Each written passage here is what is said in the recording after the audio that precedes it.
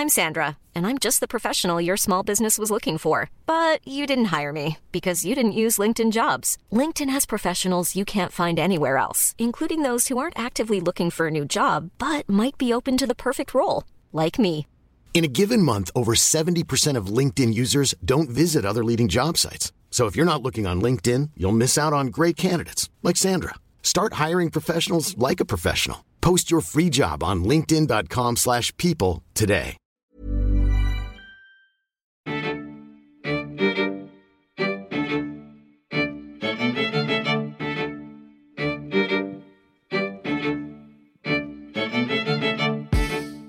Hello and welcome to Curious Canadian History. I'm your host, David Boris.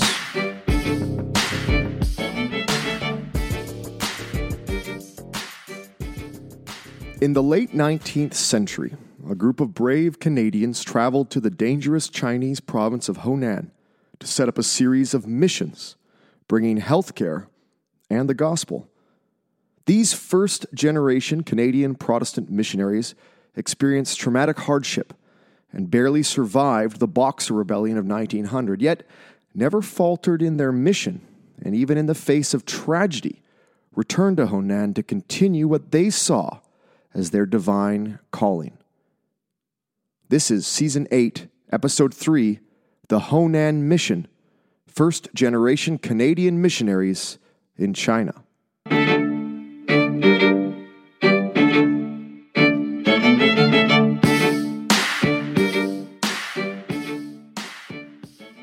Today's book recommendation is by author Sonia Griepma, and the title is Healing Hainan, Canadian Nurses and the North China Mission from 1888 to 1947. This was published by UBC Press in 2008. Before talking about the Honan Mission, it's important to set the historical context of why missionaries were in China in the first place. Over the course of the 19th century, Western powers had been establishing economic and political footholds throughout mainland China, bringing greater knowledge and understanding of the once mighty empire to much of the Western world. As happened in almost every example of Western imperialism, following close on the footsteps of these European pockets of influence came with it Christian missionaries, who sought to convert the Buddhist and Taoist populations to Christianity. While traditionally we may think of missionaries as those simply spreading the gospel, for many missionaries of the 19th century, they sought to utilize the strategy of providing health care and education in combination with the teachings of Christianity. In fact, the first such blending of hospital and mission came in the 1830s under the American Dr. Peter Parker. And this, in fact, predated the 1842 Treaty of Nanjing, which ended the First Opium War and officially triggered China's opening to foreign intervention. Eventually, a series of unequal treaties, as the Chinese called them, would be signed with Britain, the U.S., Russia, Germany, France, and Japan. Peter Parker's hospital and mission set the model for Protestant missions to come, and after 1841, come they did. By 1890, when the first Canadians began to arrive, there were 30 Protestant mission societies working in China, and 23 mission hospitals had already been established. Thus it was that in July 1888, 3 Canadians from Ontario boarded a ship in Vancouver to sail to China, the first 3 of who would become known as the Honan 7. Honan, or alternatively Hainan, is in central China and is one of the oldest and most populated provinces in the country. It is known as the birthplace of Han Chinese civilization, has over 3,200 years of recorded history, and contains 7 of China's 19 historical capitals. It is also quite a fertile land, as the Yellow River runs through it, with about 3/4 of the province lying south of the Yellow River and the last quarter lying on its northern banks. Now, those 3 Canadians who first departed for China were Miss Harriet R. Sutherland, Dr. James Fraser Smith, and his wife, Minnie. They were members of the Presbyterian Church of Canada and were nominally responsible to the Presbyterian Foreign Mission Board. Harriet Sutherland graduated from the Toronto Training School for Nurses and would become, upon her arrival, the first Canadian nurse in China. Now, upon arriving in the country, the three met up with Reverend Jonathan Goforth and his wife Rosalind, and in Yantai, along the Chinese coast in the province of Shandong, they joined with Dr. William McClure and Dr. Donald McGilvery. These first 7 Canadians became known as the Honan 7. It's interesting to note that originally Doctors Fraser Smith and Goforth did not want a female nurse to accompany them. They felt bringing a single woman into the Chinese countryside was dangerous and also morally questionable. Yet, when Goforth first arrived in China, prior to the rest of the 7, he realized that Chinese social customs would not allow male doctors to have contact with Chinese women. Thus, a trained female medical nurse was needed if the mission was to treat Chinese women. Unfortunately, Sutherland would not be that person in Honan. While waiting in Yantai, Sutherland fell in love with a recently widowed doctor, the Reverend Hunter Corbett, and resigned from the mission in 1889.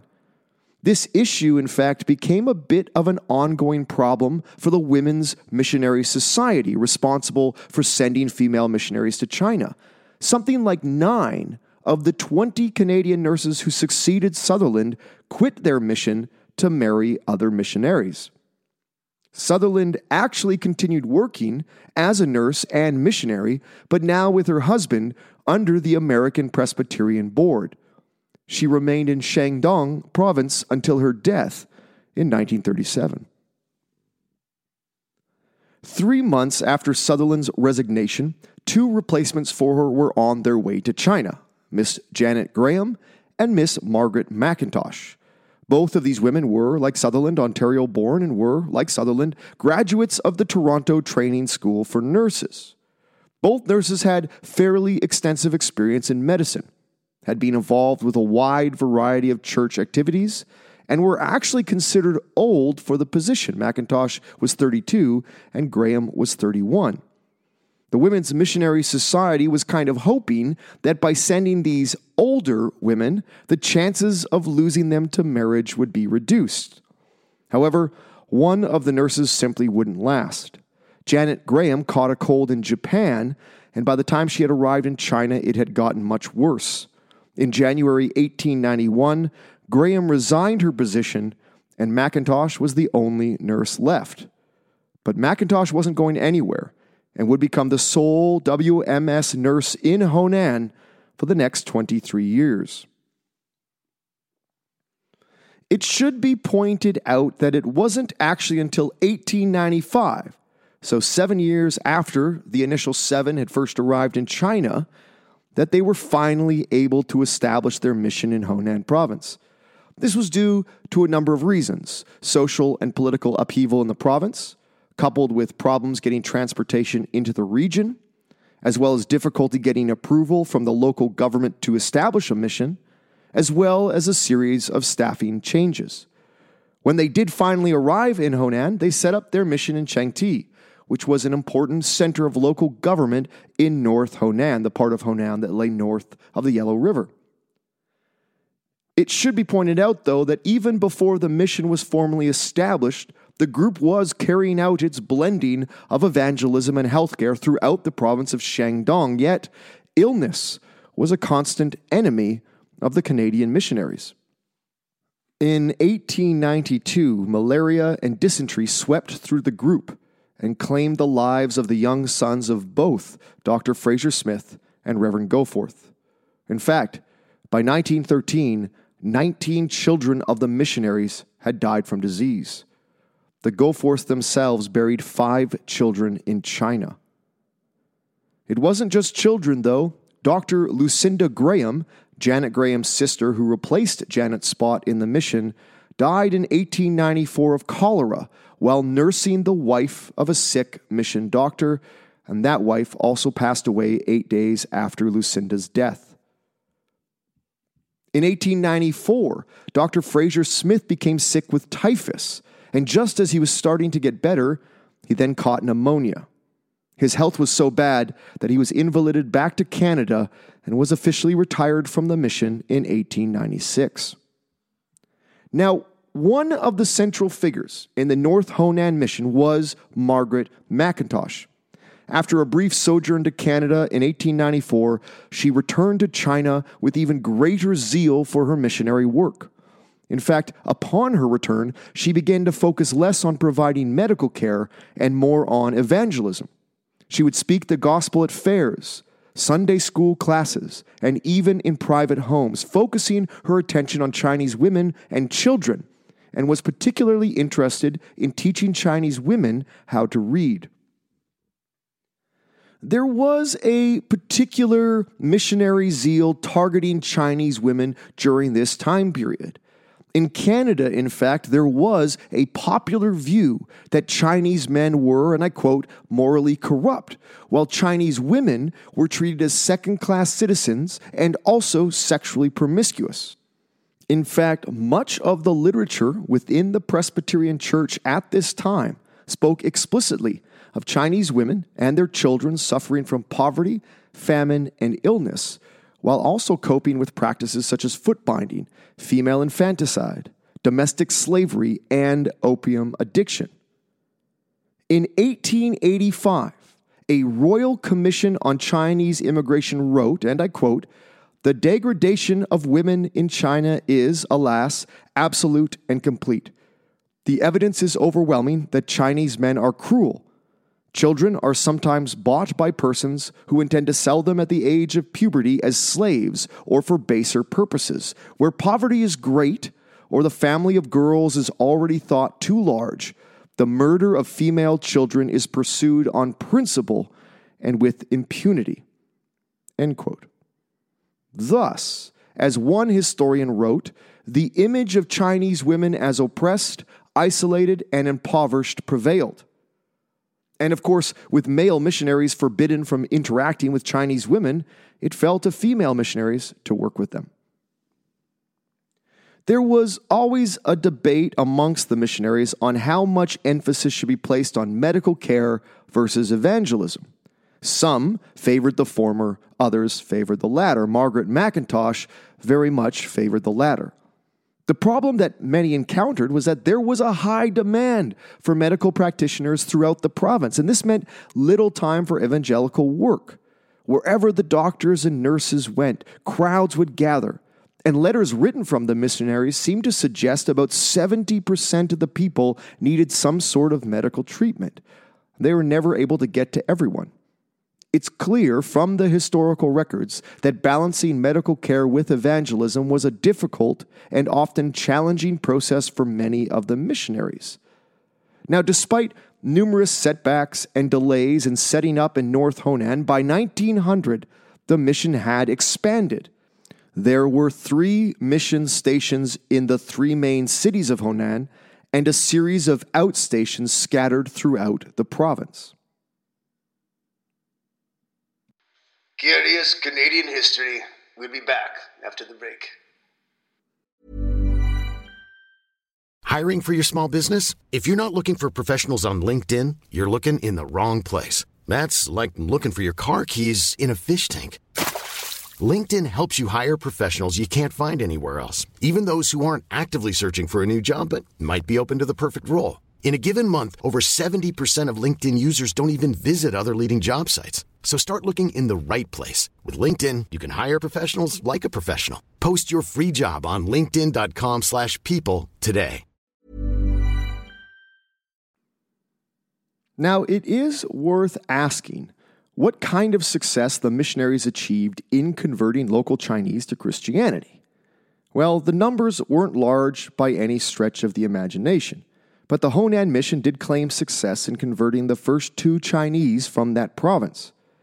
Perhaps more interestingly, The granddaughter of one of those first converts would end up enrolling as part of the first class of nursing students in the Weiwei Nurses Training Program in 1923. This was a training program established by the Canadian Honan missionaries in the city of Xinjiang. For this first generation of Canadian missionaries in Honan, which by 1900 now numbered 21 adults and a dozen or so children, their biggest test would come that year in what became known as the Boxer Rebellion. The background to the Boxer Rebellion is quite complicated, but generally speaking, there was widespread anger amongst many Chinese at the influence that foreign powers had over China. As mentioned earlier, several countries had forced China to sign treaties backed by military threats, and these treaties became known as the unequal treaties. Generally, China gave up a piece of territory to the foreign powers, along with extensive concessions for resource extraction, railway contracts, and a variety of other economic projects. For many Chinese, the presence of foreigners on Chinese soil became a reminder of the shame and embarrassment their country had suffered in the course of the 19th century, going from Asia's dominant power to an economic subservient of Japan and the West. This anti-foreign movement grew over the latter decades of the 19th century, and coupled with poor harvests in 1898 and 1899, the country was on the verge of erupting. In 1900, this eruption occurred, led by an anti-foreign group known as the Boxers. In April of that year, 2,000 Boxers attacked Roman Catholics, and in June, 2 Reverend missionaries were killed during another attack. Despite many in Honan recognizing that tension was increasing dramatically, and many of the missionaries themselves were concerned about the future, most agreed that they would remain in place. You see, most of the Honan missionaries felt that by leaving the province, they would be abandoning their Chinese friends and followers. Not to mention that the treacherous overland journey might be more dangerous with roving bands of brigands and Boxers than remaining in place. Yet, events spiraled out of control. On the 10th of June, the Honan missionaries received telegrams from the American consulate urging them to flee immediately. 10 days later, a false rumor reached them that some of their fellow Honan missionaries had actually been murdered. While thankfully this was false, it was the final straw. The Honan missionaries departed on the 28th of June. They met others along the Yellow River, and a group of 15 adults and 6 young children now made their escape from the province.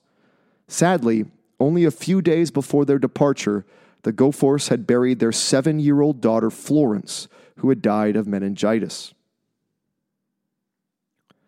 The evacuees spent 2 weeks traveling overland to the neighboring province, a caravan of 10 large carts carrying all their worldly goods. They then spent 2 more weeks traveling by boat. On the morning of the 8th of July, the group was leaving a small village after having spent the night barricaded in the local village inn when they were attacked by a mob. Many of the attackers had stones, bricks, and some even swords. The missionaries were forced to fight for their lives. 5 of them were seriously wounded, and many others received cuts, scrapes, and bruises, and the group was forced to abandon their carts to the mob. Mrs. Goforth even had her shoes stolen right off her feet. The group only received aid when they stumbled into a local nearby village full of Muslim Chinese who took pity on them. Despite losing most of their goods and many suffering injuries, the group pressed on, arriving in Fancheng on the 10th of July. Sadly, the youngest child of the missionaries, a baby of less than a year, succumbed to the toll the journey had taken, heat, exhaustion, malnourishment, and died on the 11th of July. On the 27th of July, the Honan missionaries finally arrived in Shanghai, where they were now safe, having endured an ordeal they labeled our 1,000 miles of miracle. Incredibly, many of the missionaries would return to North Honan after the Boxer Rebellion was put down. By mid-1902, The mission was once again up and running throughout the province. In fact, several of them felt that God's will had been made clear to them in the fact that almost all of them had survived the escape from the province. Despite major setbacks and a series of tragedies, the first generation had set a stubborn precedent for future missionaries to come. The Honan mission would continue, and more missionaries would arrive. It's worth pointing out that the legacy of this first generation of missionaries to survive the turmoil of the turn of the century was that by the 1920s, 3 modern hospitals were built in 3 cities in Honan with funds from the Presbyterian Church, and these were led by the second generation of Canadian Honan missionaries. Included in these hospitals were modern nurses training programs meant for both the daughters of local missionaries, but also the daughters of local Chinese, the first of its kind in the province of Honan. I want to thank you all for listening today. Don't forget, you can find me on Twitter at Doc Boris. That's at DOCBORYS. You can find us on Facebook. You can find us on Instagram. You can find us on Patreon. And you can find us on all podcast listening devices. And please do not hesitate to write and leave a comment. We love to hear from you. I'm David Boris. Stay curious, friends.